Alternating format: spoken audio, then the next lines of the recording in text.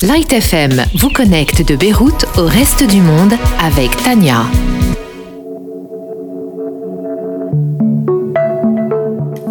Bonjour, c'est Tania Hadjito Mamahanna et comme tous les mercredis, ma chronique de Beyrouth au reste du monde. Un monde qui se nourrit aussi de légendes et qui plus que jamais a besoin de rêver aujourd'hui. Le Liban n'échappe pas à la règle avec autant de belles histoires que de kilomètres carrés. Et celle que je vais vous raconter aujourd'hui puise son origine dans la nuit des temps. C'est la légende de Cadmos et Europe qui est née sur nos rivages, et précisément ceux de la ville de Saïda. En ces temps-là, Agénor régnait en roi sur Sidon. Il avait 2 enfants, Cadmos et Europe, qui faisaient sa joie et son bonheur. Europe, ou Uruba, était d'une beauté remarquable, avec sa peau laiteuse et ses cheveux de soie. Cadmos était vaillant et courageux. Ayant eu vent de la prestance magnifique d'Europe, Zeus, le roi des dieux, la plus puissante créature qui puisse être, tombe fou amoureux de la jeune femme. Désireux de la conquérir, il prend l'apparence d'un magnifique taureau blanc aux cornes dorées en forme de croissant de lune et vient à sa rencontre sur les belles plages de sable fin de Saïda, où Europe avait l'habitude de se promener avec ses amis. La jeune femme, séduite par l'animal et malgré les recommandations de ses amis, l'enfourche et se retrouve prisonnière du dieu déguisé en taureau qui déploie ses ailes et l'emporte jusqu'en Crète. Envoyé par Agénor furieux d'avoir perdu sa fille, Cadmos, vaillant guerrier, part à sa recherche et voyage vers les côtes grecques. Dans l'incapacité de ramener sa sœur, le jeune homme ne pouvait rentrer chez lui car il avait fait la promesse à son père de ne pas revenir sans Europe. Il visite alors successivement Rhodes, la Thrace, la Phocide, la Béotie. Il fonde surtout la Cadmée, dérivée de son nom, et qui deviendra plus tard la ville de Thèbes. Il initie les Grecs à l'art de lier les bœufs et de labourer, à l'exploitation des mines et à la fonte des métaux. Et surtout, répand l'alphabet phénicien, qui devait donner naissance à l'alphabet grec, puis à l'alphabet latin. Cadmos ne retrouvera cependant jamais sa sœur.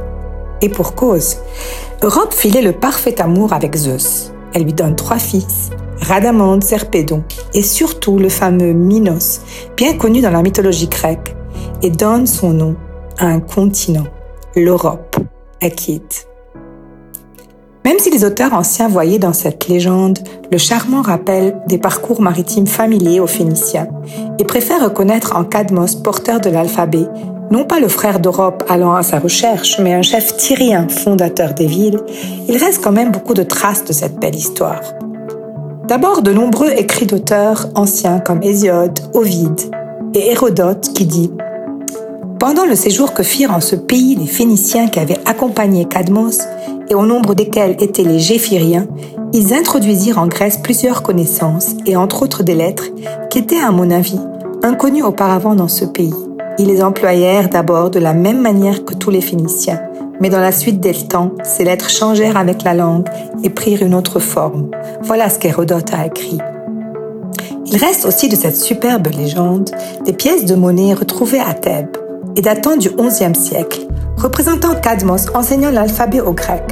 Ce sont donc ces derniers eux-mêmes qui témoignent du fait que les Phéniciens leur ont transmis cet alphabet, cet outil universel dont ils furent les inventeurs. Il reste aussi un timbre libanais émis en 1971 et surtout une mosaïque de pavement de l'époque romaine de la fin du IIe siècle retrouvée dans une villa de Byblos et conservée au musée national de Beyrouth. Elle représente l'enlèvement d'Europe qui donna son nom, comme on l'a dit, à l'ancien continent. Et près de Sour, il y a une stèle qui raconte l'histoire de Cadmos dont le nom vient de Kadom qui signifie Orient. Parce que depuis toujours, la polémique existe. Les villes de Saïda et de Sour revendiquent chacune l'origine du célèbre prince phénicien. Et la vraie bataille remonte au jour où, sous l'impulsion du poète Saïd Haël, Jean Lafare, alors consul du Liban à Sao Paulo, propose en août 1965 aux émigrés libanais d'édifier au large de Saïda une gigantesque statue du voyageur le plus célèbre du Liban, Cadmos. Les habitants de Sour protestent contre l'emplacement de la future statue, arguant que Cadmos est un prince tyrien.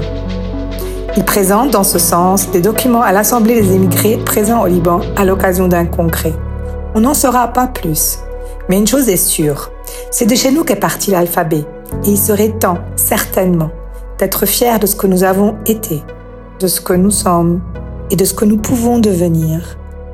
À mercredi prochain. Vous écoutiez De Beyrouth au reste du monde avec Tania dans Sunny Side Up.